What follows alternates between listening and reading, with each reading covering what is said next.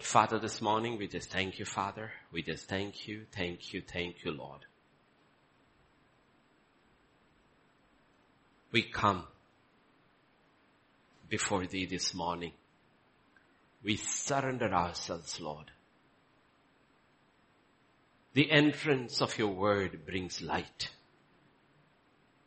You said your word is spirit and life to those who receive them. And you said in your word that you sent forth your word and healed us of our infirmities. It's healing for the body, deliverance for the soul, and health for the whole person, Lord. And I pray even today, your word will not go void. It will achieve the purpose for which you are sending it forth. I am just a vessel, just a channel. The word is yours. The power is yours. The glory is yours. So to you, we surrender, Lord, this hour. For in Jesus' name we pray. Amen, amen, amen, amen. Remember, we've been looking at liberty. And we know Jesus saying, whom the Son sets free is free indeed. We need to be aware of the times we live in. That's what Jesus told the Pharisees. You know very well how to read the weather. But how come you are not able to read the signs? Okay, how to read the signs. In Exodus chapter 1 and verse 8, I did not give it to you there. Okay, so that we know. Okay, because there are signs in the Bible. The Bible is a living book. Okay, it's a living book. It's a book that talks to us. It's a book for all time. All time. Of course, we'll understand the Bible better after rapture. Truly, we'll understand the Bible better after rapture. But as much as we can, we should learn. It says, now there arose a new king over Egypt who did not know Joseph. The transition was sudden. It was sudden. Okay. For years, literally centuries, Israel had lived in peace in Egypt. Relative peace, prosperity, calmness. Then suddenly a new king came and everything changed. A king who did not know Jesus. He knew about Jesus. He did not know Jesus. It is impossible for him not to have known about Joseph, who was the reason for the prosperity of Egypt. But he did not know Jesus. And suddenly everything changed. And you know what? Israel was in trouble. Persecution rose. Israel was in trouble. And if we have looked in the past 1 year, suddenly the entire atmosphere in the world has changed. Suddenly, starting from US, all the way, everywhere, there's a hostility towards the believing Christians. There's a hostility. A new king has risen. Okay. Now, why did God allow this? Why did God allow this? Why did God allow, who's sovereign in control of all dispensation, allow this? You know why? Because Israel had got so comfortable in Egypt, they were not willing to leave. So a new king came and suddenly life became uncomfortable and they were ready to leave. So you have to read the signs to understand. Okay. Why is God allowing this? Because God in so many ways is preparing the church to exit. Okay? Preparing the church. Because we are very comfortable with this world.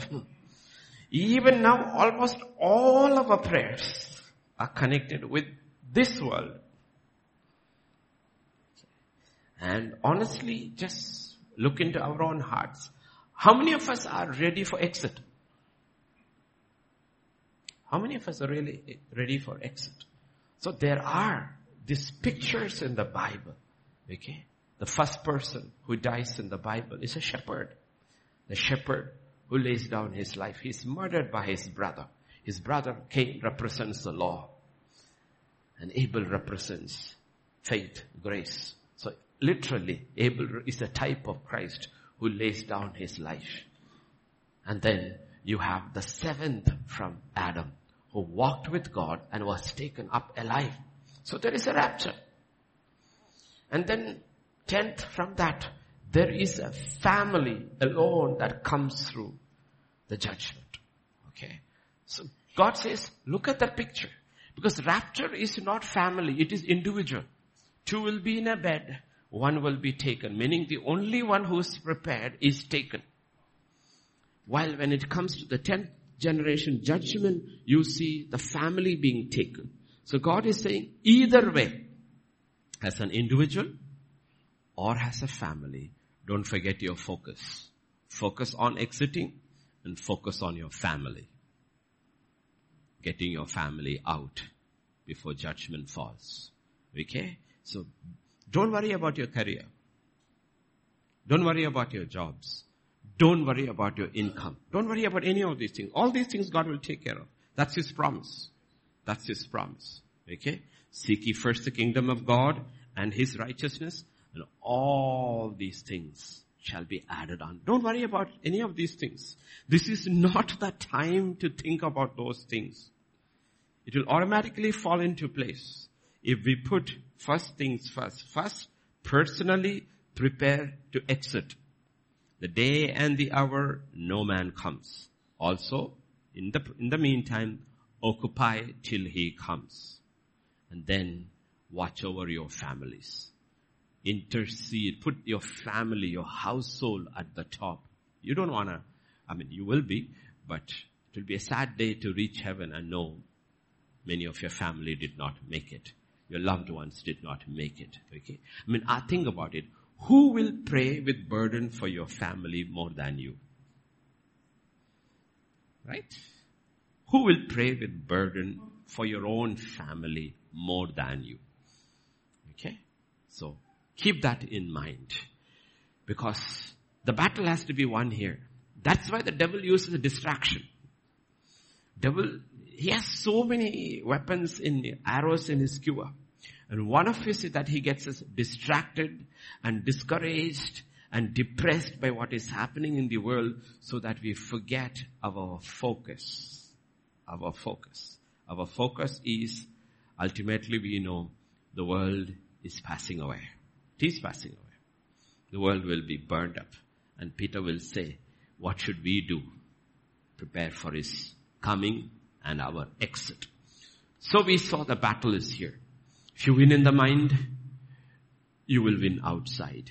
Okay? Ultimately, even in the world, if you see the people who prevail for a season, and then they will of course go into death, are people whose minds are very strong. Do you know that you're only as strong as your mind? And not as strong as your body? You're only as strong as your mind. Okay? And the strongest mind that came that day into the battlefield was a young boy called Goliath. David, facing a giant. His mind was very strong. He was not a warrior. But his mind was stayed on God. Trusted his God. His mind was very strong. So don't go to the gym, build muscles and all that is okay. Okay? That's all good. But ultimately when the crisis hits you, your muscles won't help. They'll go flabby. It's how strong your mind is. And you know what? Positionally, what God says, we have the strongest mind in the world. We have the mind of Christ. Develop it. Don't develop the other one. Develop the mind of Christ. Okay? So Jesus said, you will know the truth and the truth will set you free. And whom the Son sets free is free indeed. So let's come back. Ephesians chapter 6 and verse 11. We have to know our enemy, the tactics of the enemy, the wiles of the enemy. 6:11. Put on the whole armor of God that you may be able to stand against the wiles of the devil. The complete armor. Not partial, not one piece, two piece. Okay? You're not sunbathing in the beach. You're fighting an enemy. Whole armor. Whole armor. You know what happened to Ahab, right? If you do not have God covering you, a chance shot of an archer will still find its mark, the chink in your armor, and that man died. You can't escape. Okay, so the Bible is very clear. To fight the wiles, it's a wily character. The wiles of the enemy, what do we need? We need the whole armor of God. The whole armor of God. Put on, put on. It does not say, He will dress you. He will dress you. No. He says, put on. See, when I see all of you standing over here and I'm looking at, okay, they're all grown.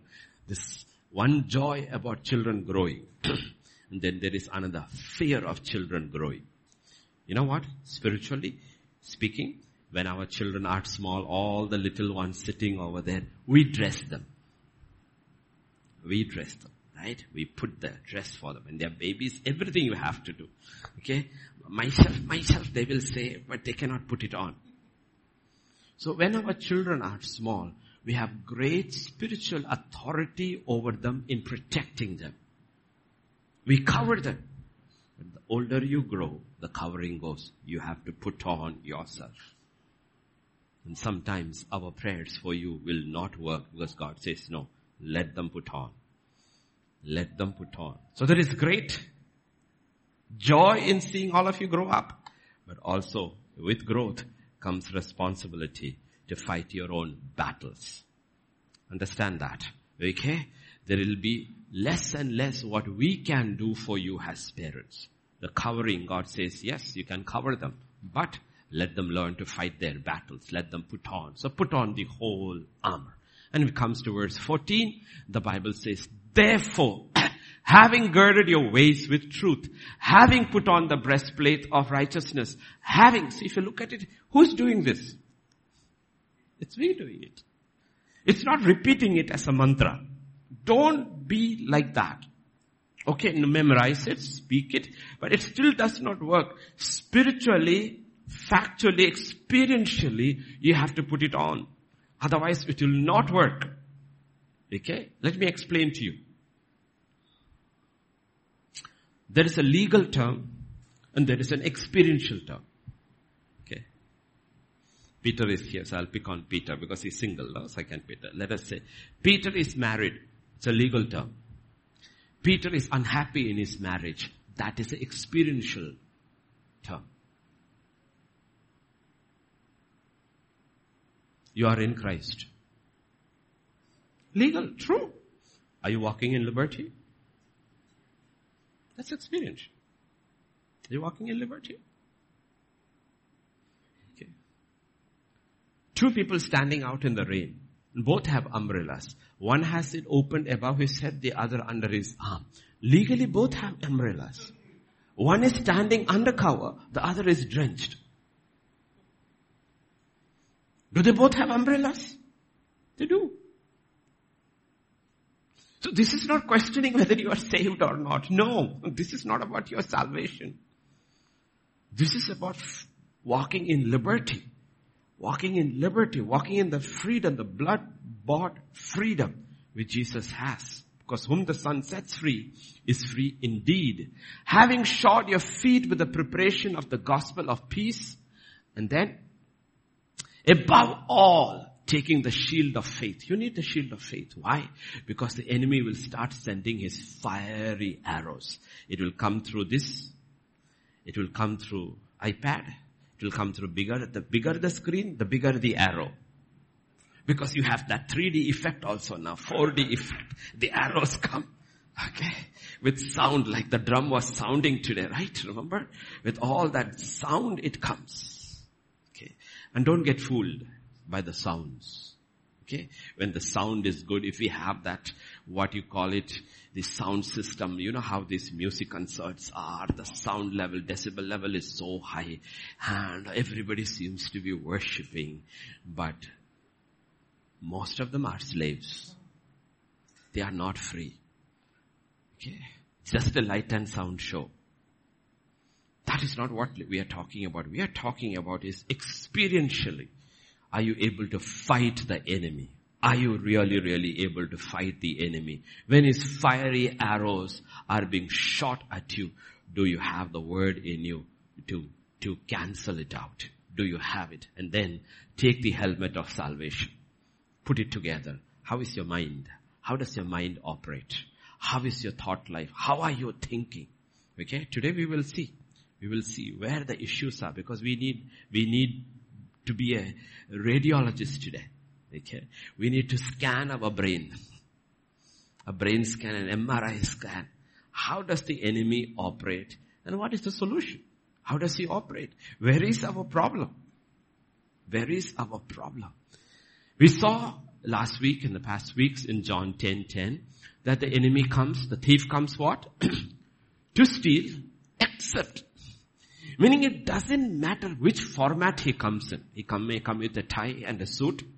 He may come like a beggar. Okay? We know all our ancient Greek and all pagan histories, whichever forms their gods come.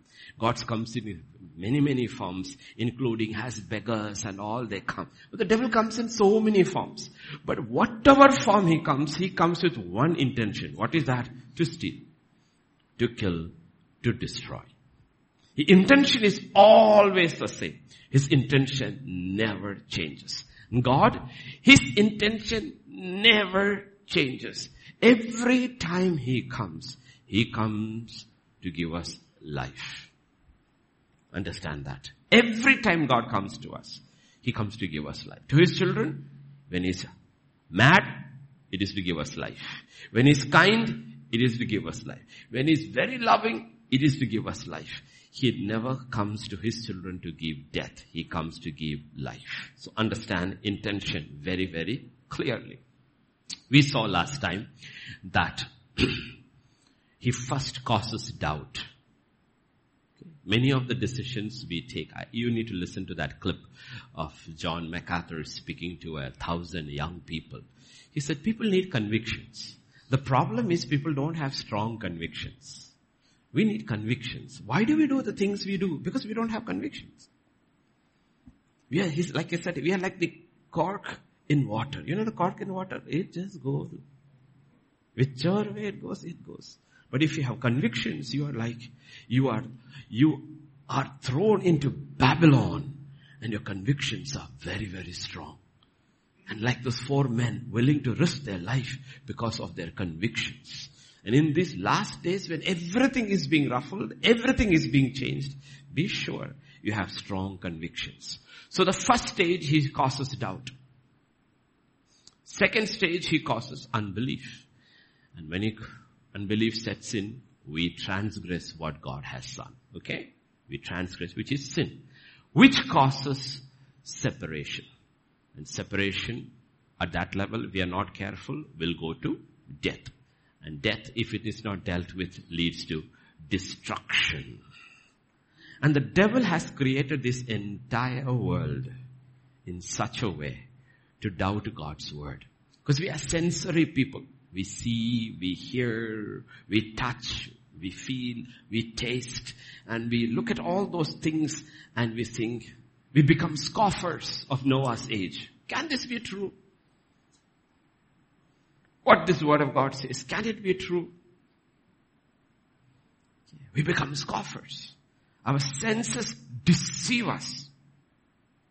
Our 5 senses. And this world is made for these senses. Otherwise, why are you glued onto your gadgets for so long?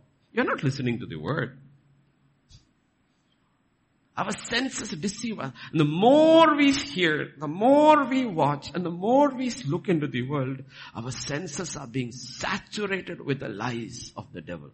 While the word of God is very clear, the world is passing away. And one day where the world will be burned up. And we should be living as people ready to leave anytime. Back and live. Anytime. Ready to leave. So understand how He deceives. So don't put so much onus on this world. Because it's been created that way. Not this. The enemy cannot cause you to sin. Nobody can say, devil made me do it. He cannot do it. He cannot do it. He can only tempt us. We choose to sin. We choose to sin.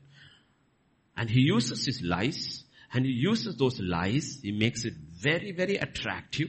Okay, very, very attractive. And he uses what God has created. He hasn't created anything. Please understand. Devil has never created anything. He uses he uses that tree which God created, cast doubt on what God said, tempted, and temptation suddenly made it look, it was beautiful for the eyes, good for the stomach, and good for wisdom. He used what God had, but he caused doubt of what God said. So everything that you have is something which God created. And then he changes what God has said about it. Okay? And he uses those very things to tempt us to go against what God's word, to misuse it. God has created everything to be used in a particular way. He will cause us to misuse it or abuse it. Abuse it. And then we transgress. And he's got his way with us. So God's word is the truth. That's our first conviction. Our first conviction should be this. You know what? This is truth. This is the truth. Nothing but the truth. So help me, God. This is truth. Thy word is truth. Thy word is truth. Revelation 22 verse 18 and 19.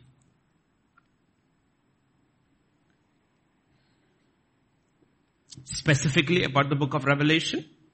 Generally about the whole word of God. Specifically about Revelation, because Revelation is the final testament of God about how the end will come. And in the last days, many deceivers will come and say, I dreamt this, Jesus appeared to me, I saw this, and they will try to deceive people and say, here is Christ, there is Christ, this is the way out. So be very, very careful. Study, read, meditate upon the word of God. There's a special blessing to people who meditate and obey the book of Revelation. Why? It is revelation. How to live the last days out. So don't add, don't subtract. Principle to the whole word of God. Don't add. If any, I testify to everyone who hears the words of the prophecy of this book. If anyone adds to these things, God will add to him the plagues that are written in this book. And if anyone takes away the words of the book of this prophecy, God shall take away his part from the book of life, from the holy city, and from the things which are written in this book. Don't add, don't subtract. Don't do your math with the word of God. Leave it as it is. Okay? Be careful. Why do I say that? Because that is exactly where man fell. Turn to Genesis chapter 2 verses 16 and 17. The Lord God commanded the man, saying, of every tree of the garden you may freely eat, but of the tree of knowledge of good and evil you shall not eat, for in the day that you eat of it, you shall surely die. Read it again, because this is God's word. This is right from his mouth to Adam. And the Lord God commanded the man, saying, of every tree of the garden you may freely eat, but of the tree of the knowledge of good and evil, you shall not eat, for in the day you eat of it, you shall surely die. Now go to 3 and verse 1. Let me have my pointer. Yeah. Now the serpent was more cunning than any beast of the field which the Lord God had made. And he said to the woman, has God indeed said, you shall not eat of every tree of the garden? Listen carefully. What did he do first? First, he took the word Lord out. God and Lord God are two different concepts altogether.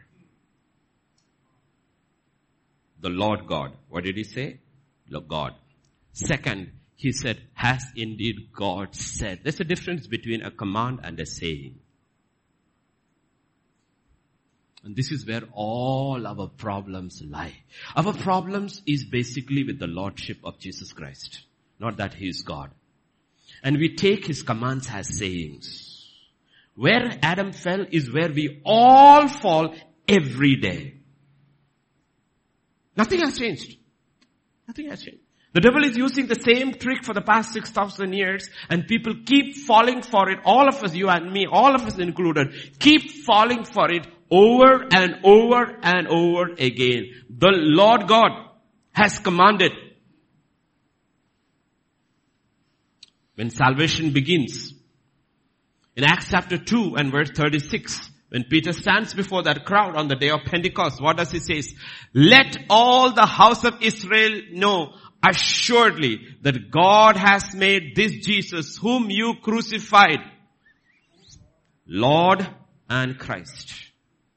First statement about salvation. Jesus is Lord.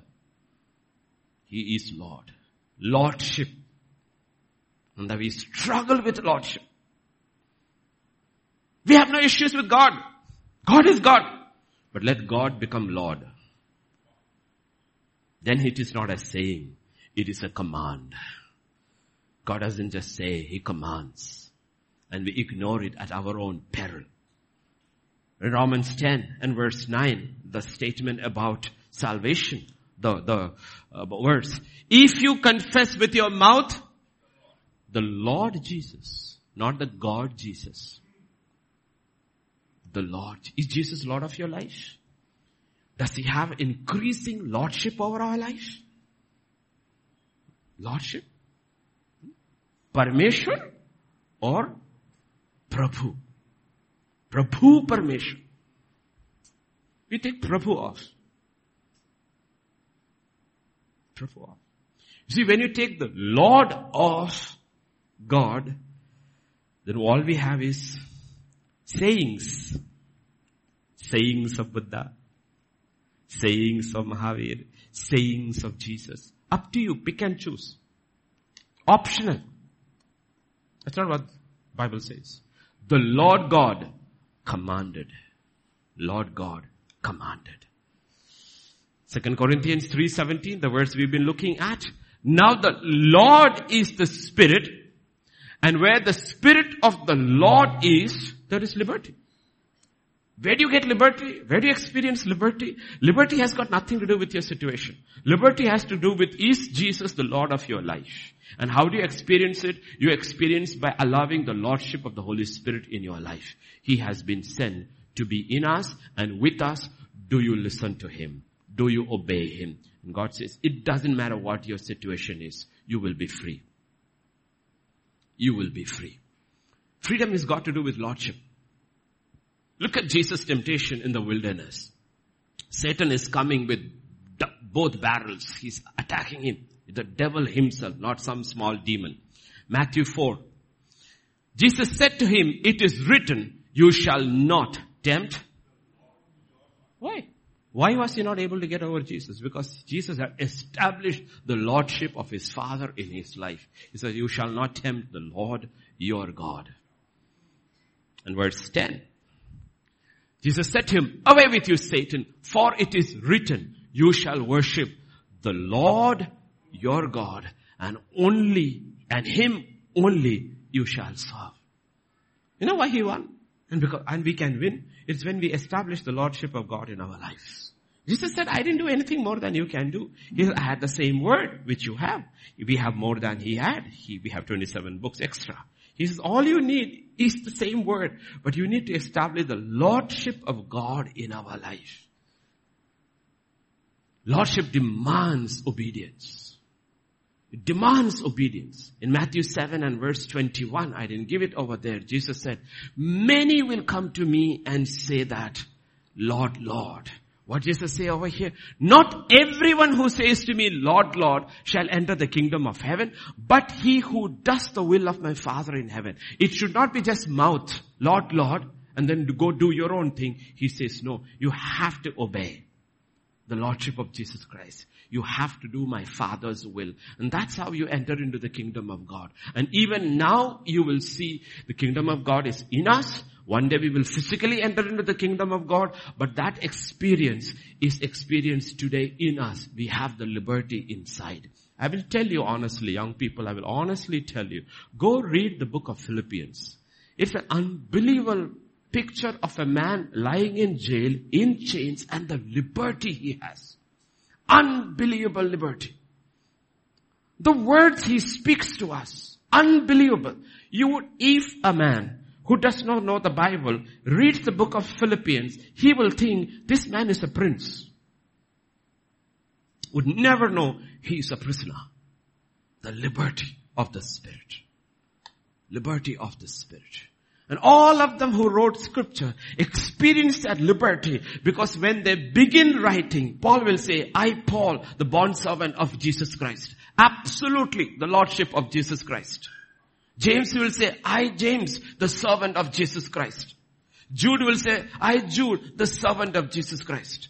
All of them accept the lordship of Jesus Christ. So it didn't matter whether they were in prison or they were executed. They went in freedom, in liberty. And there's no other way to liberty. Either you are a slave of God or you are a slave of the devil.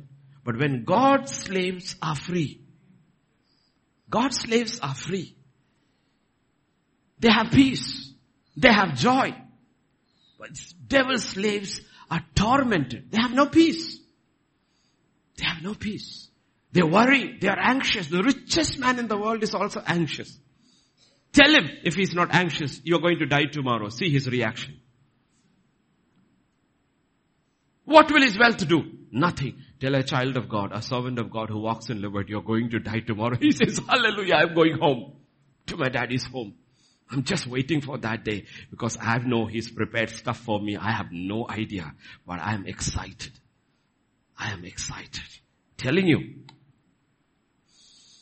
So the first stage, death has many stages, like cancer has many stages. Right? So that's why we get excited when we see somebody with terminal cancer from that stage comes back. Okay? Comes back. In the same way, death, as God speaks to us, has many stages. The first stage of death is separation from the person of God. First stage of death is separation. We are spiritually cut off. It's gone. It's gone. You're on your own, okay? Now, all the mothers who had their babies over here, the baby was fine in the womb. Baby didn't have to worry about anything. It didn't have to open its mouth, feed, nothing. There was an umbilical cord connected to the baby, and all the baby needed came from the mother.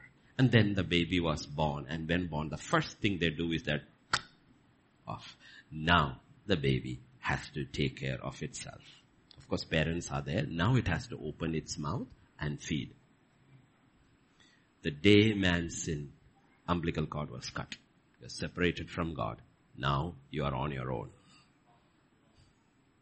He didn't die physically for almost 1,000 years, but he was spiritually separated from God. That's the first stage of death. Death is separation. It's separation. Okay. Let me explain to you in case which you will understand. A marriage is where two people come together. But when there is conflict in the marriage, which ultimately ends up in the divorce court, and the divorce is granted, the marriage is dead. But before divorce happens, which is the death of the marriage, what happens is called separation. You know what the court judge says? You need to be separated for a year. In the meantime, go for counseling. And when everything else fails, he grants divorce, which is death of that marriage. They're no longer husband and wife. They're two separate individuals. So before death, there is separation. The physical death. First stage is separation. Okay? Is separation. The second stage of death is also separation. What is that? When your soul leaves your body. The body goes to the dirt and your soul lives wherever it goes, depending upon the choices you made. And the final stage of separation is in Revelation 20. He will take death, Hades, the Satan, all whose names were not in the book of life, and they will be thrown into the lake of fire forever and ever. That is the final separation. So death has 3 stages. Okay? 3 stages. Know that. 3 stages. So we know in Isaiah 59 and verse 2, the Bible says, our sins have separated. Your iniquities have separated you from your God. Okay. When Adam sinned, he was separated from God. That connection went. He was separated from God. And when David talks about in Psalm 51 and verse 5, when he says, behold, I was brought forth in iniquity, and in sin my father conceived me. What does it mean? It means children are born into this world separated from God. They're separated from God. Children are born separated from God. In sin, separated from God. Okay. Adam's sin flows, separated from God. And what is that we have? Turn now to 1 Corinthians 7:14. Okay. For the unbelieving husband is sanctified by the wife. What does the word sanctify mean? It means separated unto God. Yesterday we looked at separated from is stage 1. Separated unto is stage 2. Okay. The unbelieving husband is sanctified by the wife, and the unbelieving wife is sanctified by the believing husband. Otherwise your children would be unclean, but now they are holy. What does holy mean? Separated. So what does it mean? Are they saved? No. I mean, you honestly think about it. We have in our church too. Okay. We have our sister too over here. Think about that. The sister is saved. Husband is not saved. You know what? If she is not saved, her husband has no access to God. But because she is saved, you know what she does? She takes her husband's needs every day to God. So he has access without realizing the benefits of it to the throne room of grace through his wife. Though he is separated, because she belongs to God, she takes him to the God's presence. And many unbelieving husbands are like that. They will tell their wives, pray for me. Pray for me. Pray for me. Pray to your God. That's what it means. In the same way, our children, the little ones sitting all over there, none of them are saved.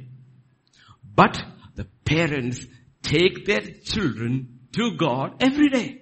And one day they will come here and dedicate their baby to the Lord. Why?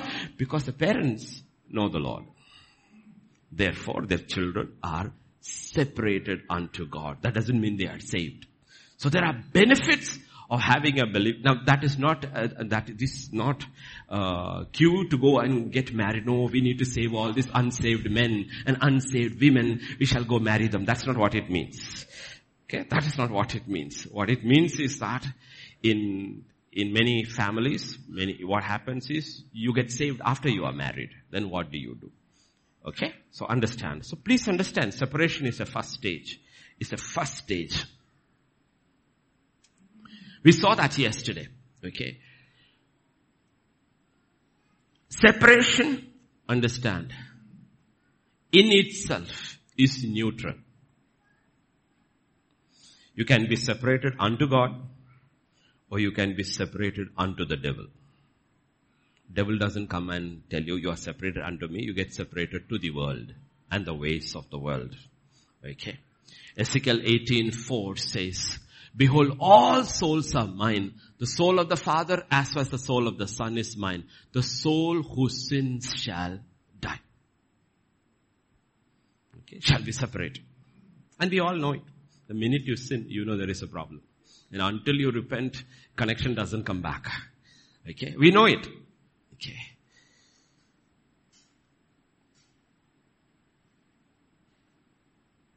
Let's go now to James 1:50. When desire has conceived, it gives birth to sin, and sin, when it is full grown, brings forth death. What is it talking about here? It's talking about separation from God. Miserable people are. Who? Believers who are separated from God are miserable people. They have tasted the goodness of God, and their pride doesn't allow them to repent. That's what I said. Pride is one of the biggest stumbling blocks.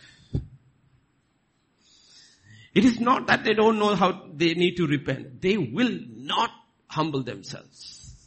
They will not humble them. They will not go to God, because all these believers who sinned and are separated know the word very well. The ones who don't know their word very well will repent quickly and come back. They're like children. But those who know they very well will not go to God, because if you go to God, they will know God will say, go to man. The one you sinned against. Therefore, they will not go to God. They know the scripture very well. The ones who do not know their scripture are like little children. You whack them, they will run towards you, not away from you. So be very careful. These are the tactics. Don't let pride pull you down to hell. It's not worth it. That's why God says, humble yourself before God, submit to God, and resist the devil. No? Rest is the devil. Look at the pictures you are seeing and you are horrified. That is nothing compared to hell. Look at the pictures. Look at what religion has done. Look at what religion has done. Is this what it is, religion? Look what religion does. What peace do you have? What hope do you have in religion? Any religion. Genesis 2:25. What sin does. What separation does. If you look at what happened in Genesis chapter 3, you will know what happens in our life. That is why the first book of the Bible is called Genesis, meaning the beginning. If you know what happened to our first father and mother, the same thing in different formats. Okay, you can change the format, Excel you want, PDF you want, your Word document you want. It doesn't matter. But the issue is the same. Format has only changed. They were both naked, man and his wife, and they were not ashamed. What does it spiritually mean? It means there was transparency. They had nothing to hide. Nothing to hide. There was nothing hidden among them. They were one spiritually. They had no secrets from each other. They didn't hide anything from each other.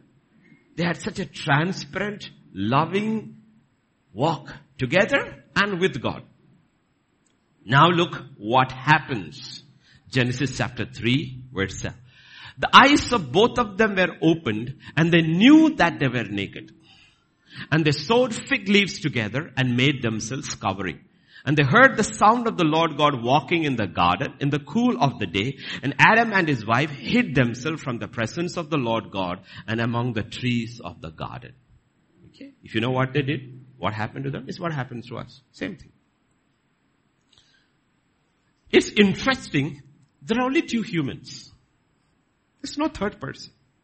It's only two humans. No third person. But you know what? They're still covering from each other.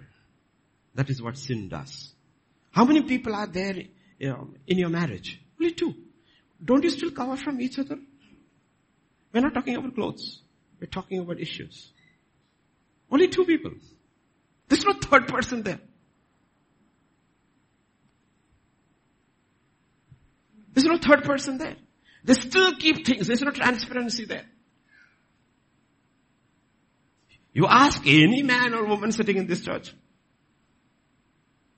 they will lie straight to your face saying everything is okay.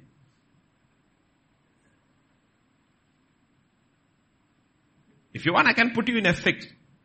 I can ask every man in this church saying, does your wife know about your finances? And ask the woman the same thing. Does your man know about your finances? If there is no transparency in finances, there is no transparency in anything, because you cannot serve God and mammon together. You cannot. If you cannot be accountable about your money, because you eat the same food, bought with the same money. You buy clothes, bought with the money. You pay the fees, the rent, everything with the money, but you will not be transparent and open about that money. You know what? You have already started covering up. Be careful. Understand what these things mean practically in life. So you know what? If both of you know this is how much we have, and this is how much we are going to spend, and this is how we are going to, they are naked and not ashamed. There's accountability, there is peace, there is budgeting, and there is enough. That's how it should be run. All young unmarried ones, men and girls, okay? That's how it should be run. They're covering from each other. And then they hear the sound of God. And what's the first thing they do? They run and hide from God. The previous day they must have run towards God. This day they are running from God. Maybe as parents we always know, especially when the children are small. When the bell rings, that is the first one to run to the door. But let him or her have done some mischief in the house, that fellow is not to be seen at all. And the first thing we ask is, what did he do? It's not to be seen. So our children did not learn it from somebody, they learned it from Adam. The previous day they were running towards God. Now they are running from God. Okay? Now go to Genesis 1 and verse 12. Okay, we have it. And the earth brought forth grass and herb that yields seed according to its kind. And the tree that yields fruit, whose seed in itself according to its kind. And God saw that it was good. Now go to 3, 7 and 8.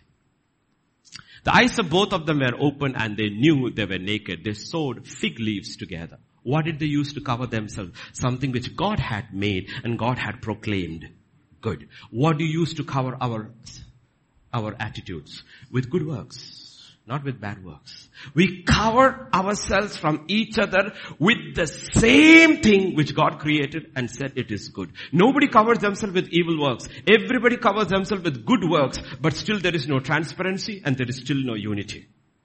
It is the good that God created that we use to cover ourselves. And church is a very good place where people hide. It's a good place. Prayer is a good place. Fasting is a good thing. Social active works is a very good thing. But the question is not how many people you are feeding. The question is God speaking to you? The question is not how many people you have brought up. Are you speaking to your spouse? We use the very things God created and proclaimed good. Who created the leaves? God did. What did He say? Good. What did they do that? To cover one from the other. We use our good. Standard reply of men when their wife says, you don't spend time with me, you're not interested, don't I provide? They are hiding under provision, which is good.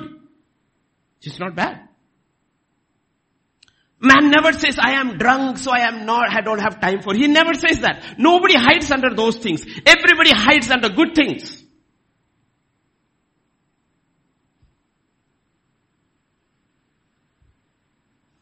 Every excuse you make for a relational fall is good. You hide, use the leaves which God created and proclaimed good to cover yourself. What are they hiding from God? Behind the trees which God created. We hide under fasting. I am fasting for 7 days. For what? Did you repent? All you have to do is repent. You don't have to fast for 7 days. No, I am going to fast. It's either my way or the highway, not your way. 40-day fast, 70-day fast. All that is good if you are hearing from God. If you see, nothing in life can substitute repentance. Nothing. I am sorry. That's all Adam and Eve had to say. They will not say that. In the entire Genesis chapter 3, you don't have a record of either Adam or Eve saying, we were wrong, you were right. No. No record. No record. The prodigal son did not have to fast. He did not have to pray. He did not have to do any spiritual thing. All he had to tell his father was that I am wrong. And father said, come back. That's all. He didn't even allow him to speak the whole sentence. Because he knew as he was coming, he had repented. That's our problem. This is how the devil sets us up. Devil causes us to hide behind good things. And because it is good, we think we are safe. We are saved. Go home and read Isaiah 58, what God has to say about fasting and prayer. Or Isaiah 1 about our offerings and sacrifices. It is stench to my nostrils. Okay. We all went that route. Maybe still going that route. God says, it will not work. It will not work. So we hide behind good things, not bad things. Isaiah 64:6. Now you will understand what God says. We are all like an unclean thing. All our righteousness. All our righteousness are like filthy rags. What is the righteousness? Good works. The good things. All our righteousness are like filthy rags before God. God says, you know what you're using your righteousness? To cover yourself from one another. When you should have been transparent and unashamed. You use your righteousness to cover from one another. And you use your righteousness to hide from me. You know what God does? God wants truth. That's what David understands. David can't do one thing. Bathsheba is married to him. Uriah is dead. He's messed it all up. There is nothing he can do. In Psalm 51, you know what he says? You choose, you look for what? Truth in inward parts. You know God, what was the problem? The problem was inside here. There was no truth. I was not transparent with you. The day I was transparent, things started falling into place. Truth in inward parts. You know what? Understand, these things matter. Hebrews 6:1. So when Hebrews 6:1 puts through the writer of Hebrews how salvation begins, it says, therefore, leaving the discussion of the elementary principles of Christ, let us go on to perfection, not laying again the foundation of repentance from dead works. Repentance from what? Dead works. What are these dead works? Are all the works bad? No. Most of the works are good. But these are works done by a man or a woman who is actually separated from God. So you are in stage 1 of cancer. When all your works are dead. It's tainted by you. Separated from God. Repent from those dead works. He's not saying repent from evil works. That every religion says repent from evil works. Only Christianity says repent from all works. Stop it. I don't want your good works. I don't want your sacrifice. I don't want your offering. I don't want anything from you, God says. What do I want? I want truth in your inward parts. Repent and come back to me first. Then I will tell you what to do, what is acceptable to me. That is why he took the term Lord out. God is enough. The gods of this world will accept any sacrifice, not Lord God of Israel. He will not. He will only accept one sacrifice. It is the sacrifice of his son on the cross. And if you and I have to go back to him, we have to go through that way and no other way. No other way. And it's a humbling. Because if you have to go through Jesus, you have to admit you are wrong. I need your help. Religion is saying, I don't need your help. I can make it my way. We can make it my way. It doesn't work. That's our problem. So what happens? We all become default hypocrites. Do you know religion is all hypocrisy? Religion is hypocrisy. It's all drama. Religion is drama. It doesn't matter which religion it is. Even if it is Christianity. If you do not have truth in your inward parts, let me ask you how dramatic we are. Pick any one of us here. Let me put myself. I had no peace with God. I did not repent. I sinned against God. Let us say I sinned against my wife and I have no peace with God. And here when Peter is saying, hallelujah, drama. What is that called? Drama. God says there is no truth in your inward parts. No truth in your inward parts. I lift you up. God says, really? You are lifting yourself up. All religion is drama. And I still remember one of the most classic cases I've ever read was the situation about two particular people from a particular religion. Okay? Both from the same religion. One fellow is chasing the other fellow to kill him. He's got this big knife in his hands, chasing through the streets to kill him. The other fellow is running for the life. This fellow is coming. At that time from the place of worship, the prayer call goes. You know the prayer call goes? At that point, this fellow stops. Finish.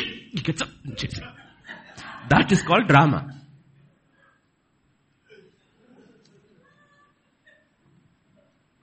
We are not any better. We can say they do not know the living God.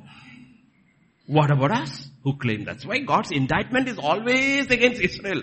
The whole Old Testament, He's not indicting the Gentiles. He's indicting Israel. He says, you know me. I have revealed myself to you through the prophets, through the laws, the commandments, what kind of a God you are. And you know what you do? It's always drama. Look at what Jesus says in Matthew 23, to whom he says. Okay, I'll just read a few verses. 23:23. Woe to you, teachers of the law and Pharisees, you hypocrites! You give 1/10 of your spices, but you have neglected the most important matters of the law, justice, mercy, and faithfulness. Woe to you, teachers of the law and Pharisees, you hypocrites! You clean the outside of the cup and dish, but inside they are full of greed and self-indulgence. Woe to you, teachers of the law and Pharisees, you hypocrites! You are like whitewashed tombs, which look beautiful on the outside, but on inside are full of dead men's bones and things unclean. Isn't that? One of us is looking so beautiful outside. Do you think God looks at the outside? No. He looks, but first he looks inside. That's what he told through Samuel at Jesse's house. Don't look at those men. I've discarded them. Because they're looking really good outside. And Samuel said, truly the anointed of the Lord. God said, no. God looks at the inside and not at the... It doesn't mean God does not look at the outside. But first he looks at the inside. And the inside will ultimately show on the outside. You know why our outside doesn't change? Because we have no conviction inside. We don't have conviction inside. Therefore, our outside doesn't change. And those who are outsides have been constant, they have no conviction inside because they are under the law. The law only touches the outside, never touches the inside. So because your outside is good, don't think your inside is good. Because the law will always clean. Look at happening in Afghanistan. That is outside. Inside, murder, rape, and butchering of people. And all the young girls are being kidnapped and not kidnapped, forcibly be taken and being sold. For the warriors.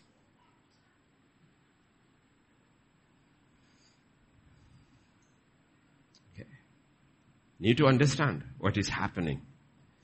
Okay. What religion does. The outside alone, untouched, all okay. Inside is totally untouched. And God says, you know what? You know what we become? We become hypocrites. And the devil is very, very happy because he is the number one hypocrite. He dresses himself as a preacher of righteousness, an angel of light, and comes and deceives man.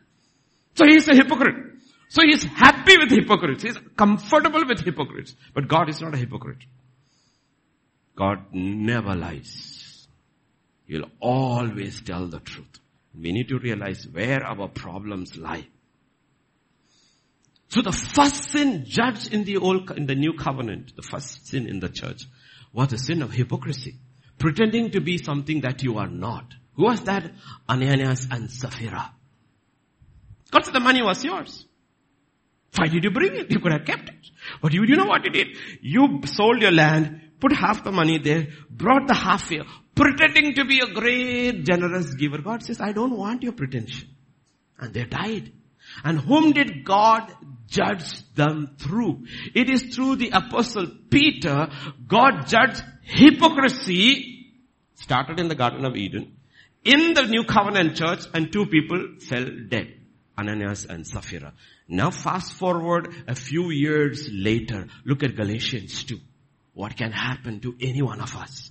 And when Peter had come to Antioch, I withstood him to his face because he was to be blamed. For before certain men came from James, he would not eat with the Gentiles. He would eat with the Gentiles. But when they came, he withdrew and separated himself, fearing those who were of the circumcision.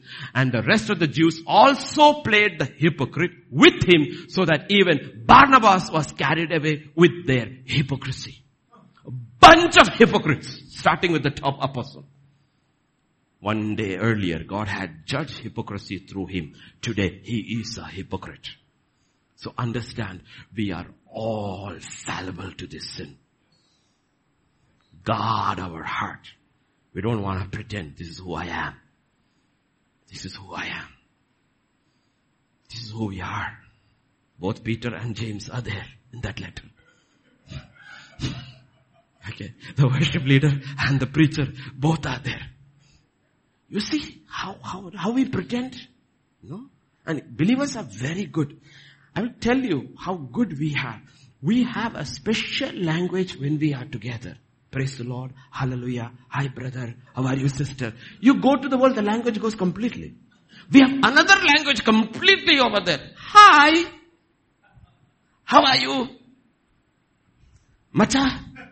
Suddenly language changes.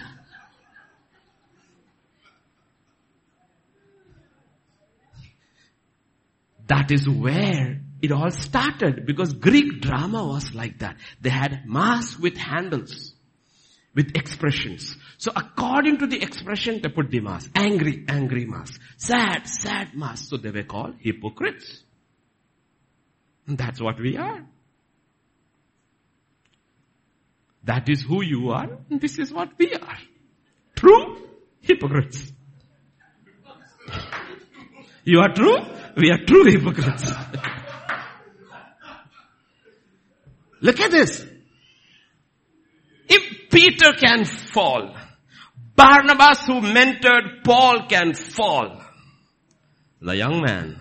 You see, one good thing about Paul, when he was a Pharisee, he was a Pharisee. He was not a hypocrite. When he became a follower of Christ, he was a follower of Christ. He was never in between. That's why he says, according to the law, blameless. I went after the Christians with all my zeal. And when I became a believer, a Christian, I went after the Jews to convert them with all my zeal. I was never in between. He did not know this in between. He was always sold out. Okay. And we have to learn from him. He's a young person standing before much, much older servants of God. And he says, you know what? This is hypocrisy. And what happens? Fellowship is broken. You know what happens? Fellowship is broken in the church. Now you have Jewish Christians and Gentiles Christians during the meal time eating separately. Can you think about it? Can you think about it? Eating separately. They're not fellowshipping. Where the church has ended up, and through Peter, pretense. Okay. So fellowship is broken. Genesis 2:18. One of the first things God says about man before the fall. The Lord said, it is not good that man should be alone. I will make him a helper comparable to him. What are the first command of, let us say in this context, marriage? What is that? Fellowship. What is the first thing about a community? It is fellowship. It is fellowship. Okay? That's why doctrine is put right at the top so that we know what God is like. And the second thing put over there is fellowship. Fellowship is not talking. Fellowship is learning to live together as a community in transparency without hiding anything. And doesn't mean you need to tell all your personal things to somebody else. But there should be no secrets between husband and wife. That doesn't also mean you need to tell her everything, because some of the things are boring. She wouldn't want to hear. But you know. Usually what happens is men tell their wives everything they don't want to hear. And what they need to hear, they will not tell them. So it's a pretense going in homes, a drama. Hi honey, how are you? But deep inside you know honey doesn't know anything about the money.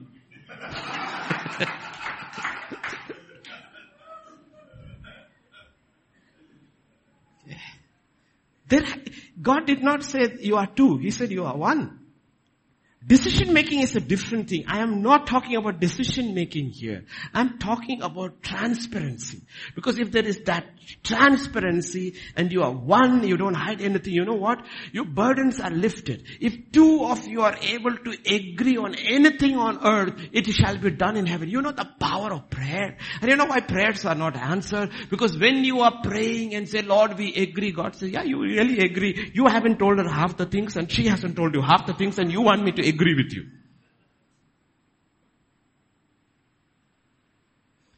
Like I said, 99% of the problems we face individually in life can be solved within the four walls of a home, because there is enormous power in one. And most of the problems which Peter faces, Avinash faces, can be solved by the power of one. I look for one person to stand in the gap. If one person can stop the judgment of God upon a nation, can that one person stand and solve his own problems with God? So that he is free to serve others? That's the purpose. And if two of you can agree on anything on earth, it shall be done in heaven. Can't most of the situations in a family be solved between the husband and wife when they come together with God? And God says, done. So that you are free to serve. That's the purpose. Free to serve others. God is an excellent steward of His resources. Do you know what His resources is? Is human beings. Human beings are His resources. The Spirit is unlimited. To anybody who wants, He gives the Spirit unlimited. His resources are human beings. And when He looks at human beings, He says, you know what? What a waste of resources. Simply because they will not reconcile. They will not reconcile. That's how we have to look at the Word of God. Otherwise we will realize, we will not understand what was the trap. Fellowship is the first thing mentioned over there. And in John chapter 4 and verse 23, to the Samaritan woman, this is what Jesus says. The hour is coming and now is when true worshippers will worship the Father in spirit and in truth, for the Father is seeking such to worship Him. Now don't take this term worship and restrict to the first 20 or 30 minutes of our worship service. No. Worship is our fellowship with God. Worship is our fellowship with God. God is Lord God. So our fellowship with God is not like our fellowship with one another. Because there is love, yes, but there is reverence there. And God says God is looking for true worshippers. Who will worship Him in spirit and in truth. The Spirit will tell you what is true in us and what is not true in us. And as you walk in truth, we have the liberty to walk with God. And talk to God. Always reverential. Because of who He is. It does not matter. Even the king's own son, when he talks to the king, he calls him majesty. That's how it is. Protocol. That's how it is. Private settings it may be different. Public settings is always your majesty. He doesn't call his father daddy. If he's old enough. He doesn't call. Protocol is he calls his father his majesty because the king is his majesty. His also majesty. So that's what he's talking about. Our interaction with God is called worship. So God is looking for worship, man is looking for fellowship, and the devil hates it. So what does he want? He wants to cause separation so that our fellowship is disrupted, and he wants to steal the worship from God unto Him. What does it do? It breaks down. Look at Ephesians chapter 4, verses 14 and 15. That we should no longer be children, tossed to and fro, carried about with every wind of doctrine, by the trickery of men, in the cunning craftiness of deceitful plotting, but speaking the truth in love, may grow up in all things unto Him who is the head, Christ. What is He talking about? He says, you know what? Lies disrupt fellowship. While when you speak the truth in love, we start growing up together to the fullness of Christ. We have to speak. Fellowship is speaking. We have to speak. We live as a community. We live as families. But there is to be love and there has to be truth. Not love without truth and not truth without love. Both are destructive. If we have truth without love, it will destroy you. If we have love without truth, it will destroy you. Both are not true. They go together. God is love, God is truth. And that's what the Word of God says. Genesis 3:8.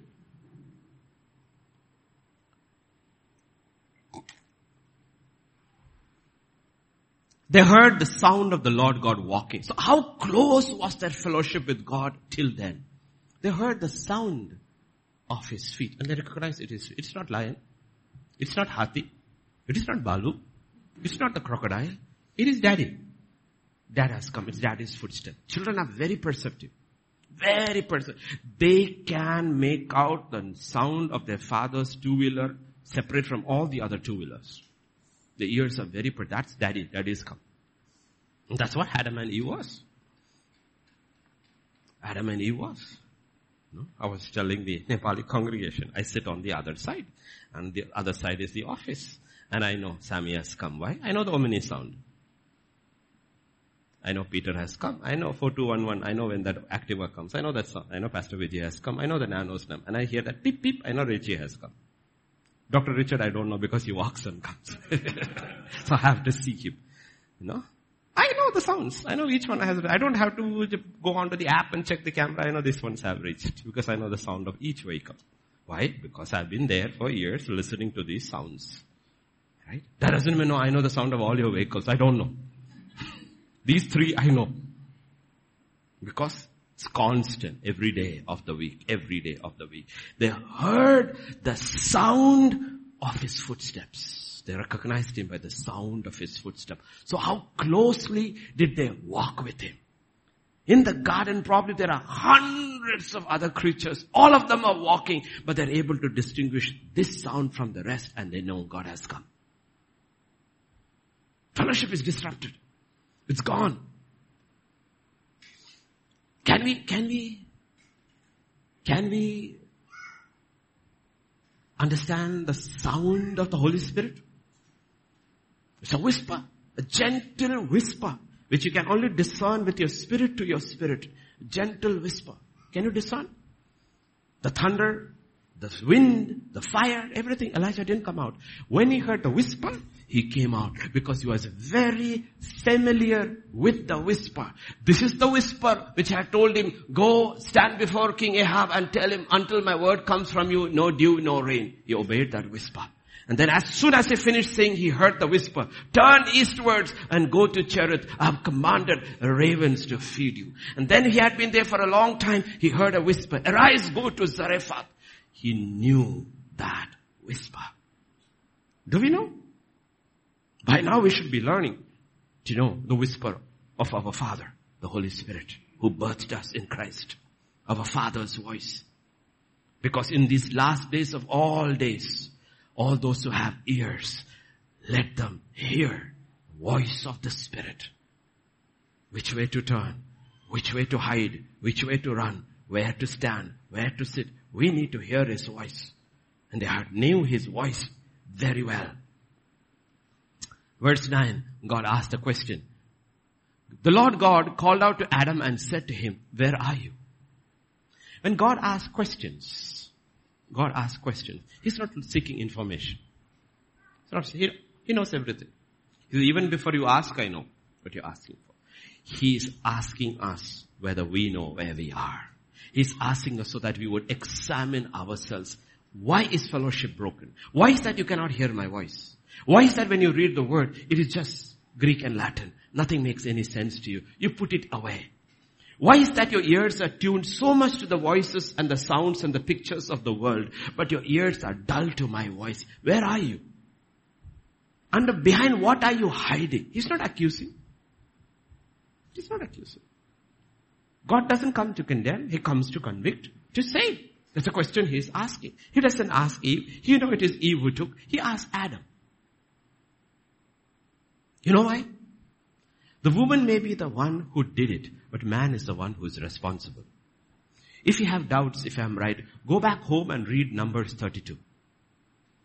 It's an incredible chapter. The spirit of the law. You know what it says? If a daughter makes a vow and a father hears her and says nothing, then he's responsible for her vow. But on the other hand, she makes a vow and he says no, then her vow makes nothing. If a wife says something and a husband says nothing, he's responsible for that.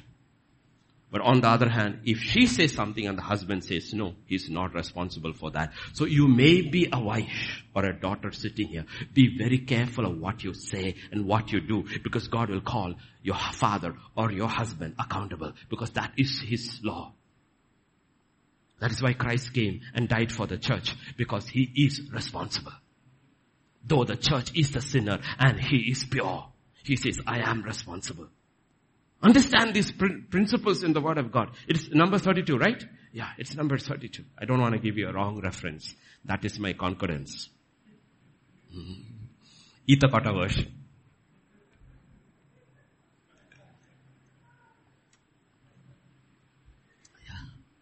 Understand, these things we have to understand. And this is for our protection. Girls sitting over here one side, men sitting over here another side, you know. Your wife may have goofed up, made a terrible decision. Sit down together and be responsible. It's your problem, not mine.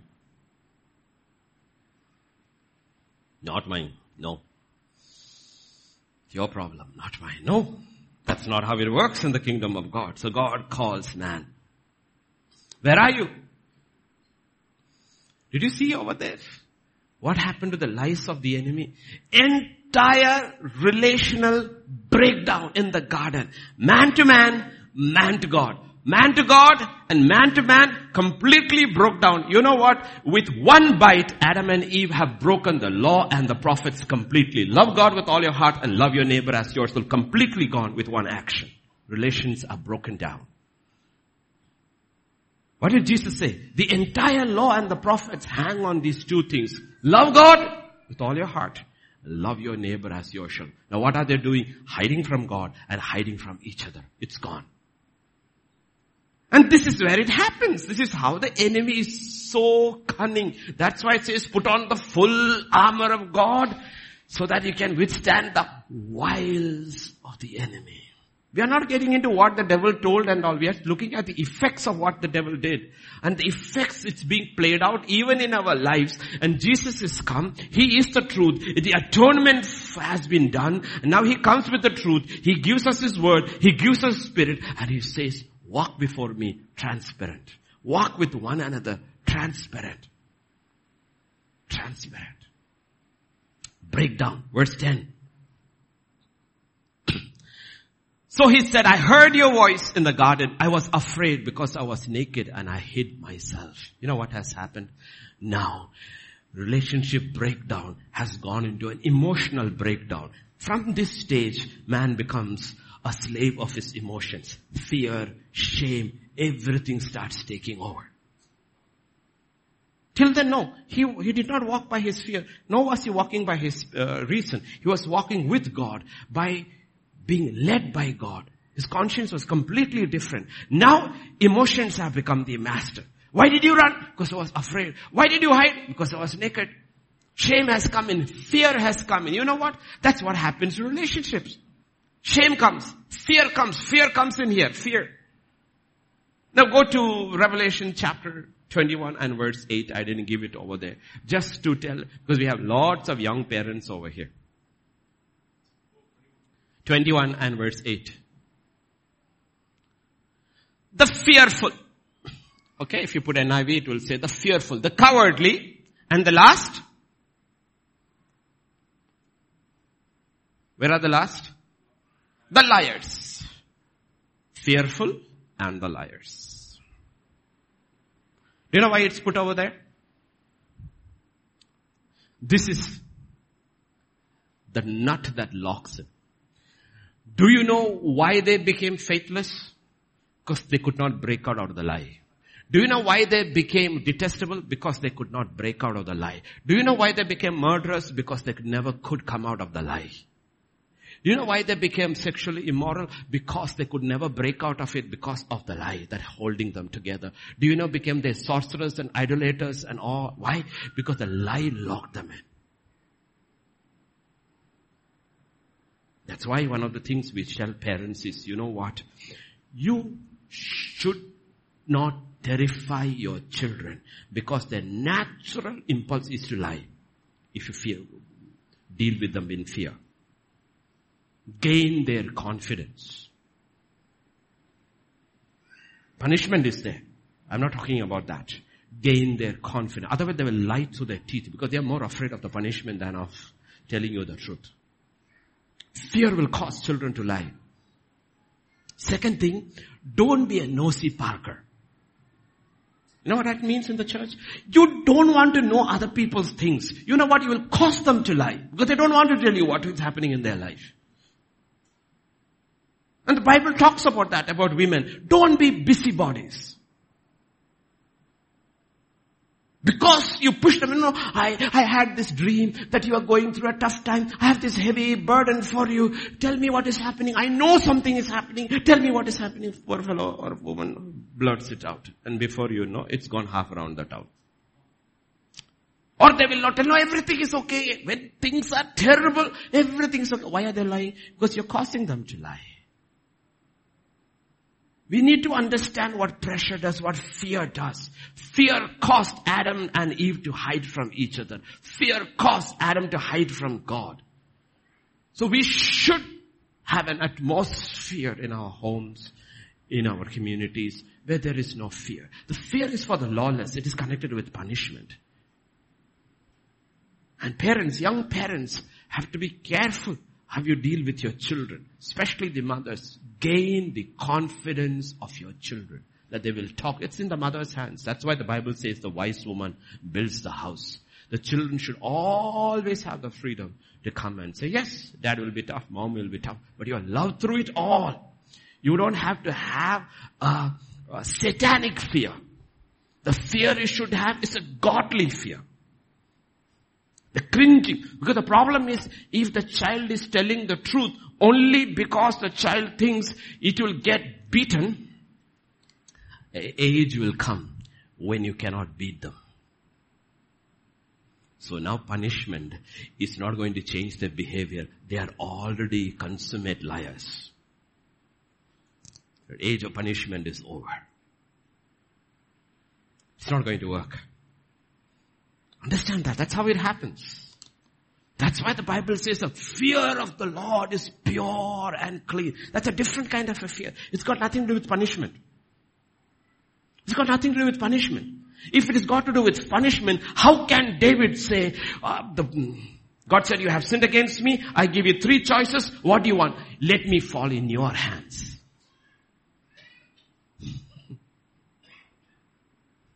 Let me fall in your hands. Because the fear of God is pure. It is clean. He's not talking about that kind of cringing kind of fear. Okay. Because what happens when the child grows where you cannot punish it anymore, discipline it anymore? What happens? It's not going to work. So you have to learn from all these things. Go to Genesis chapter 2 and 3 and go to Revelation 21 and 22. Everything is there, the beginning and the end. Who will end where? And how do they end there? And God is teaching us these things. And we need to be very, very wise about these things. Very, very wise. God doesn't put pressure. Did God come and say, Adam, come here. Eve, come here. I know you ate. He didn't say anything. He said, what did you do? Where are you? Where are you? You come home, you ring the bell. Little fellow is not there. You go searching for him. Where are you? Carry him and ask him, why are you hiding today? What did you do? You want to tell me? Or do you mind to ask mama? That's what God did. You want to tell me? You want to tell me? I know what you did. You want to tell me? We learn fatherhood from the father. You want to tell me? Where are you? As if God doesn't know. Second question, what have you done? As if God doesn't know. God knows. God knows everything. So why is He asking all of us, where are we? So that we will know. What does He ask us, what you have done? So that we will own up and be honest and transparent with Him.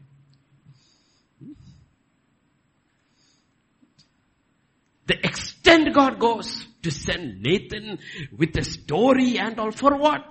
To get David say what he has done, which God knows everything. Just to get him open his mouth and acknowledge, I did this. To the extent God goes. Are you getting pictures in the Bible? Fear is introduced, shame is introduced. So you see all this causes separation from one another. In verse 11 and 12, the blame game begins, the marital conflict. You are responsible. Who told you? Woman said, the man said, the woman you gave. Put it on.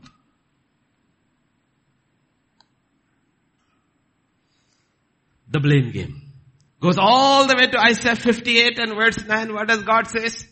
Then you shall call and the Lord will answer. You shall cry and He will say, here I am. If you take away the yoke from your midst, the pointing of the finger and the speaking wicked. Now, would you take that finger off, please? Adam, put it down. Could you put it? The woman, you gave. I'm nice. You both are responsible for this fall.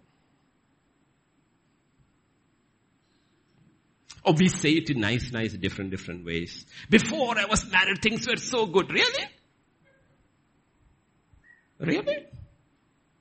My life was so much at peace. Really? Same thing. Adam said it. You just changed the vocabulary here and there, added a few things, subtracted a few. It's the same story all over again. Over and over again.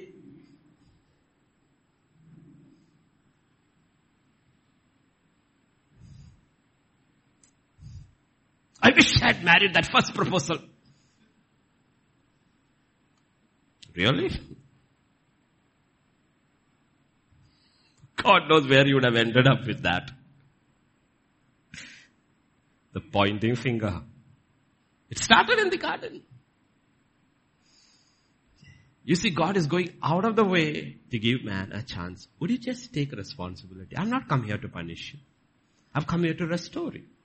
But if you won't own up, you don't change, then I will have to do certain things.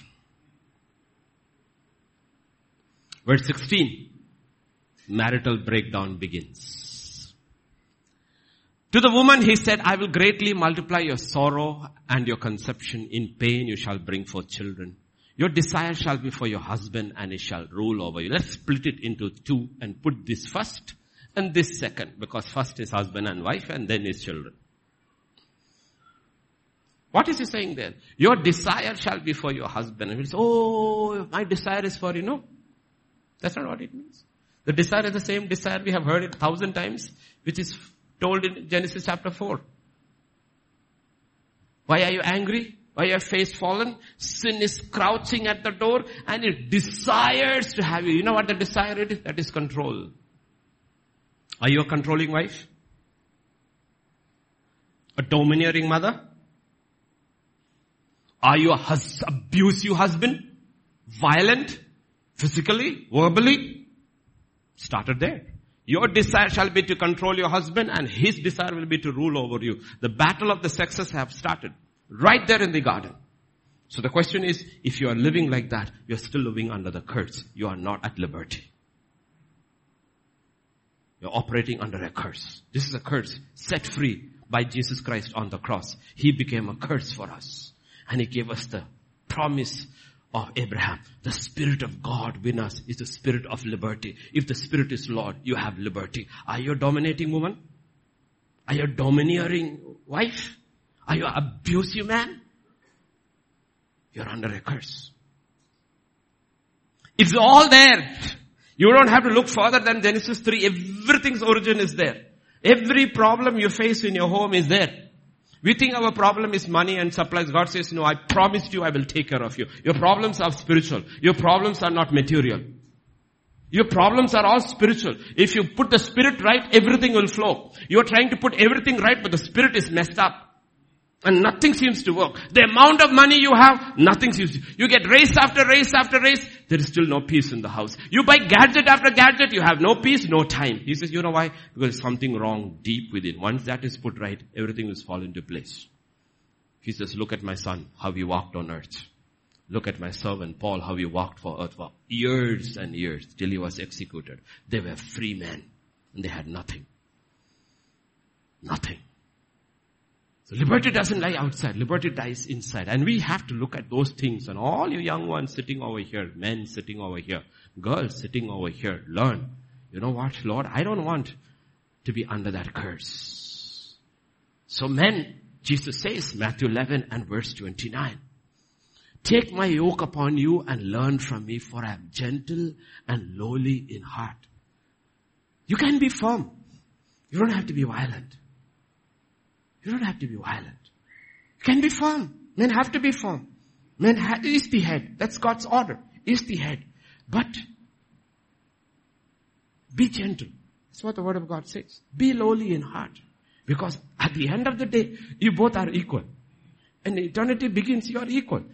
Some women will get more than men. Crowns and rewards and power and authority. There's no male or female when it comes to inheritance. Nothing over there. So you are equal. But position has been arranged by God. And how you exercise that position, it's very interesting. If you go to a local police station or something and all, you see these constables and they have a ban over the rude and big pot belly. They're rude and they use terrible language and all. I will think all cops are like that, right? You go up and meet an IPS officer. They are so polite. And you would think this man has so much power, he should be worse than this. It's the other way around. The only ones who are rude are the ones who are elected. Because they didn't come up the proper way.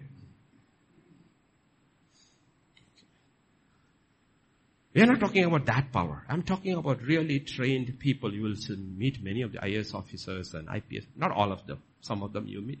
Unbelievably humble, unbelievably gentle, very soft-spoken, yet they wield authority.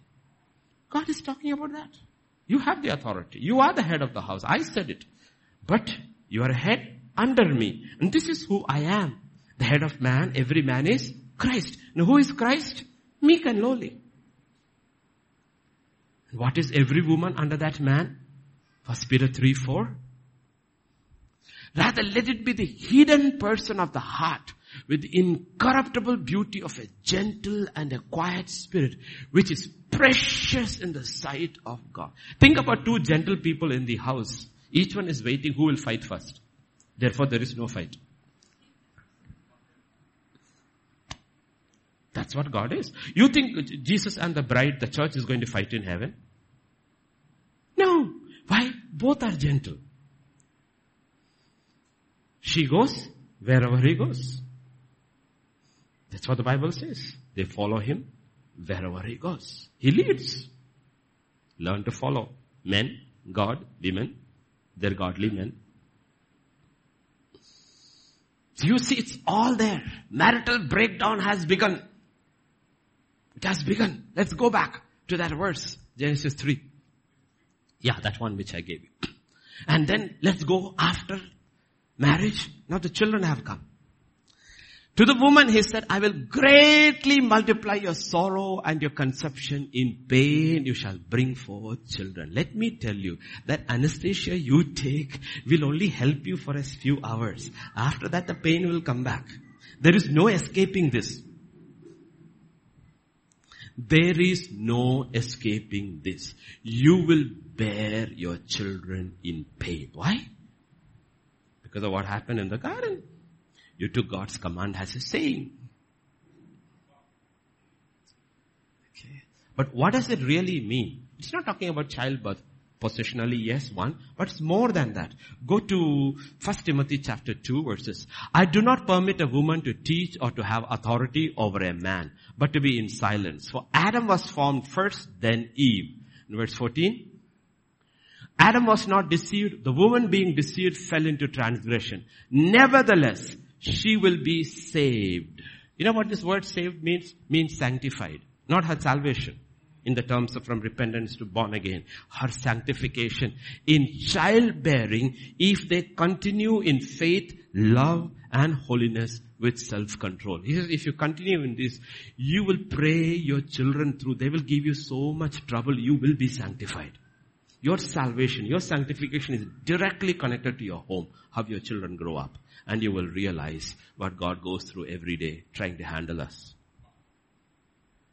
You will realize, you know what, child bearing is easy, child rearing is not. You really want to grow in faith, love and holiness. You know what the instruments God will use in your house to cause you to grow in faith, in love and holiness? Your children.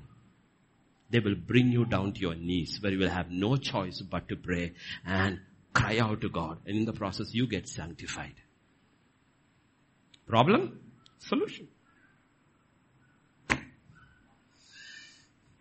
That is why we say, ideally, it's between the husband and wife and God. Ideally we say, a woman should not go out to work. Because if you do, your house will fall apart. Children may be career-wise successful, but spiritually dead. You're not talking about career here. You have to put kingdom first. Ideally. But it's between you. It's not a law. It's between you and your husband. Fast, pray, ask the Lord. tighten the resources, tighten the belt, whatever you need to do, all that, and put a premium on the soul of your child and not the career of your child.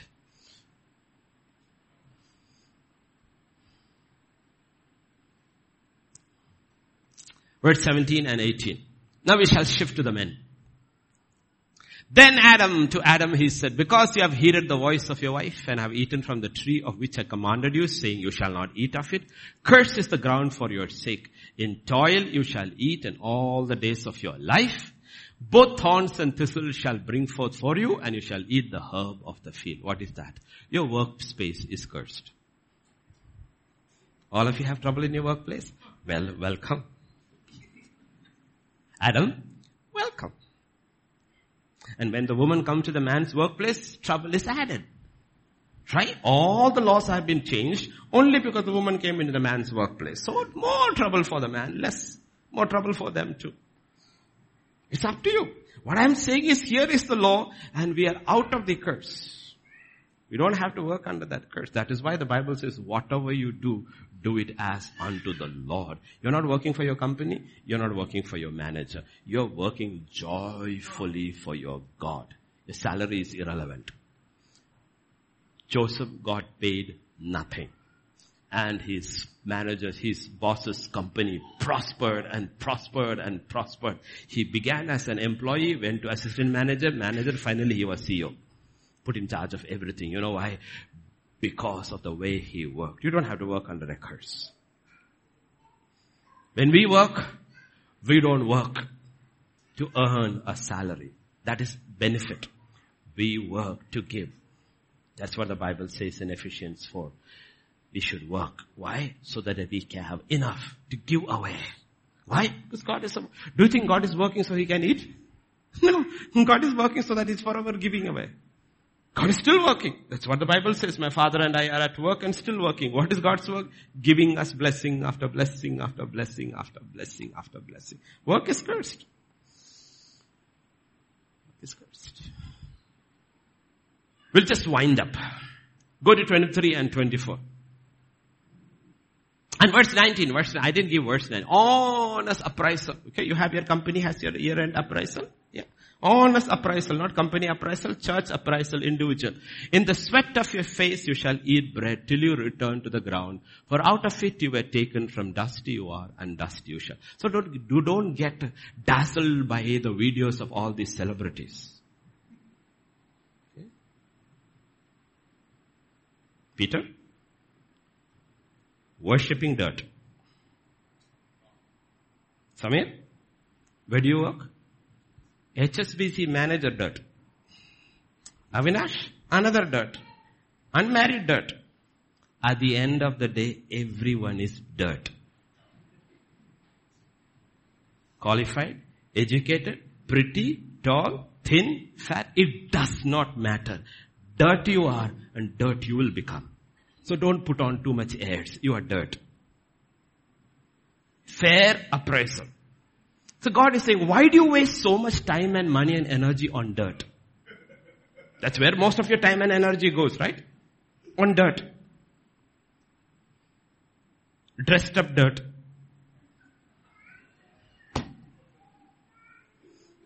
Truth. Appraisal. For dust you are. Let's use dust as dirt. That is dirt, right? Dust you are. Dirt you are. Fair appraisal.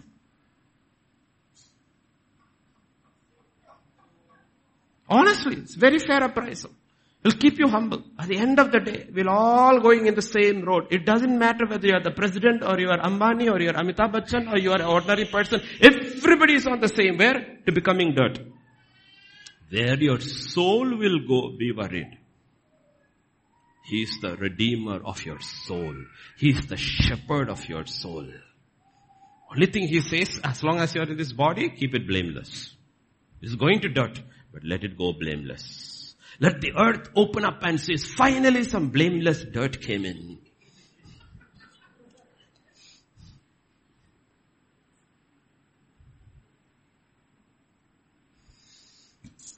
The final verses, 23 and 24 in Genesis. Therefore the Lord sent him out of the Garden of Eden to the ground from which he was taken. So he drove out the man. God had to do it because there was another tree over there, the tree of life. He didn't want a wicked man living forever. It's the most terrible judgment you would ever get. But look at what he did. He sent him out. He drove him out. You know what sets in? What is the biggest stronghold in so many people? The spirit of rejection.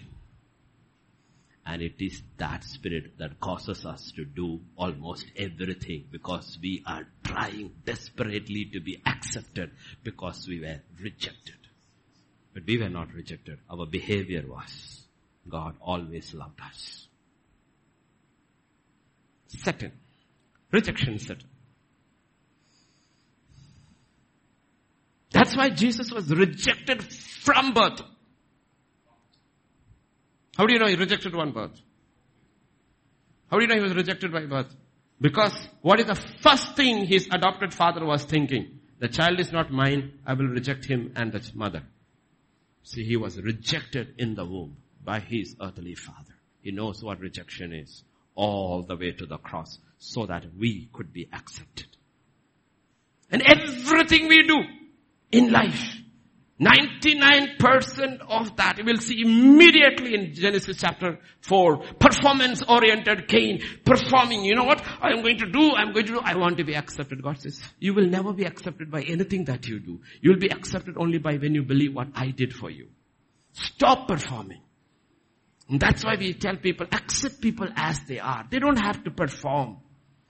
We encourage our children to be honest, to be hardworking, to be kind, to be loving, but we don't ask them to perform. Perform to be accepted. Just because one child has 80%, another has 30%, that doesn't mean one is accepted. No. But one lies, the 80% lies, and the 30% is honest. We accept this and says, you know what, be like her or be like him. We don't go in the way of the world. It's rejection that's a stronghold in mankind. We need to understand, even within the body of Christ, rejection. Look at all over the West and all over, East is just imitating the West without understanding the core. But I'm talking about the West. Why do people do tattoos and mohawks and all those things? You know what? Just as a rebel. All rejected people ultimately become rebels if they don't meet Christ. And they rebel against order. They rebel against law. They rebel against authority. You know why? Because you know what? I don't care two hoots to what you say. That is what Cain is. He becomes defiant when his offering is rejected. And he says, I am not my brother's keeper. I don't care. And you know what? He becomes a wanderer for all his life. We have to see how the enemy sets up people. And we have to be very, very careful. Lord, help me. You understand how God works and how the enemy works. I'm telling you, as parents, you will be always before God. Lord, help me with my children. Help me with, especially in these last days. Help me, Lord. Their souls are not lost. We are so worried about their careers. Who cares about careers?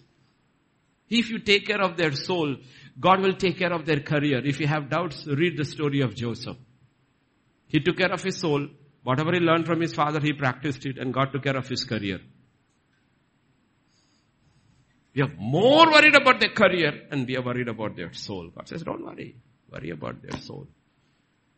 Be on your knees. Walk before them.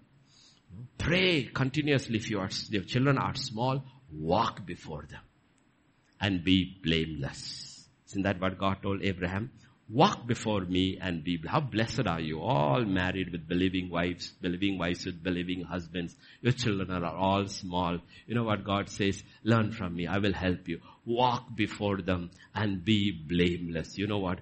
They will grow up in your presence, finding favor with God and favor with man, in wisdom and in grace. You know why? All you're doing is, through the Holy Spirit, experiencing and showing the liberty that you have in Christ Jesus. Your children will blossom in that. Samuel did not need a teacher in Shiloh. He already knew how to live because he had seen in his mother's life. And that's all he did was that, and just be that person. That's what God is talking about. Don't make it complex.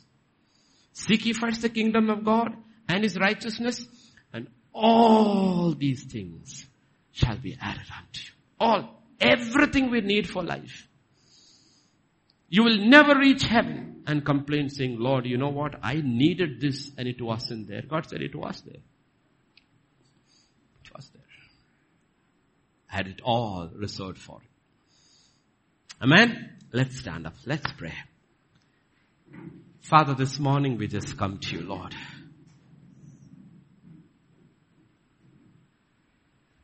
Truly you are our Father, and there is no Father like you.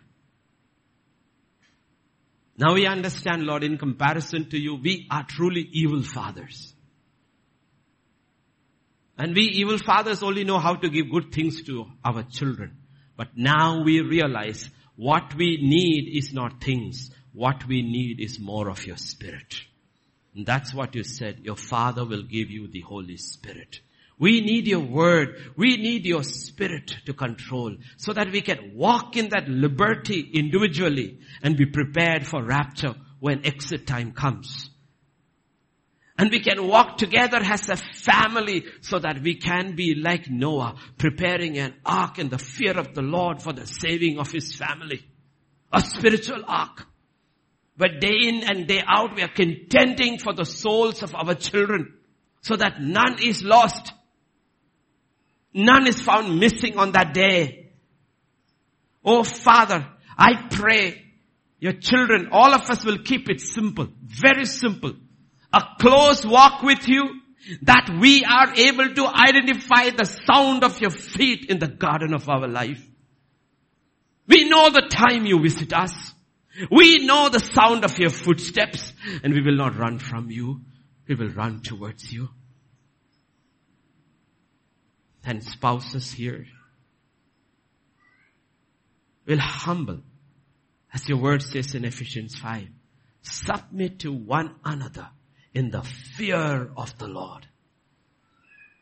Starting today, forgetting tomorrow's, yesterday's, forgetting the past. Nobody has to go and dwell into the past, forgetting the past. A new day. It's a new day. It's a new beginning. Your mercies are new every day. And your grace is sufficient for us. And I pray for somebody who is single and some couple who is married. It will be a new beginning today. They will start walking with God and walking with one another once again. And there will be no fear or shame or secrecy in their life. For you did not give us the spirit of fear, but of power, of love, and of a sound mind. We are not unclothed in the heavenly realm. We are clothed with the very righteousness of God. We don't have to be ashamed anymore. For whom God has covered is covered. For whom God has forgiven is forgiven. For whom God has justified is justified. Who dare condemn in heaven? For it is the Lord who justifies. We don't have to be ashamed of our past. If we have peace about our past with God, all we do is each day stand in your grace. Walk in that grace. Walk in that truth. And we truly will experience the liberty of God. For where the Spirit is Lord, there is liberty. Commit all the little ones into thy hands. From the babies in the womb to the little toddlers over here, every one of them. And as your servant, I bless them in your name. I pray the hand of God will rest upon all our babies, all our little children, all our youth, the teenagers who in early 20s, all of them, our Lord. And I continue to speak over our children, that all our children shall be taught of the Lord, and great shall be their peace. And our children shall grow in the presence of the Lord, in stature, in wisdom. They shall find favor with God and favor with man. And they will always be full of grace. Thank you, Father. And I bless everyone who is listening today, Lord. Especially I rebuke the spirit of infirmity. in the body of Christ. I command it to leave, and I claim the word of God, the body for the Lord and the Lord for the body. From today, I believe many have dedicated their bodies, their soul, their spirit to the Lord. And the Lord is the Lord of their body, their soul, and their spirit. And sickness, you have to leave. And I speak peace into every heart. Thank you, Father. Thank you, Lord. Go with us. Go before us, O Lord. Let your children truly, truly experience your presence. Thank you, Father. For in Jesus' name we pray. Amen. The grace of our Lord Jesus Christ, the love of the Father, and the fellowship of the Holy Spirit rest and abide with each one of us. Amen and amen and amen.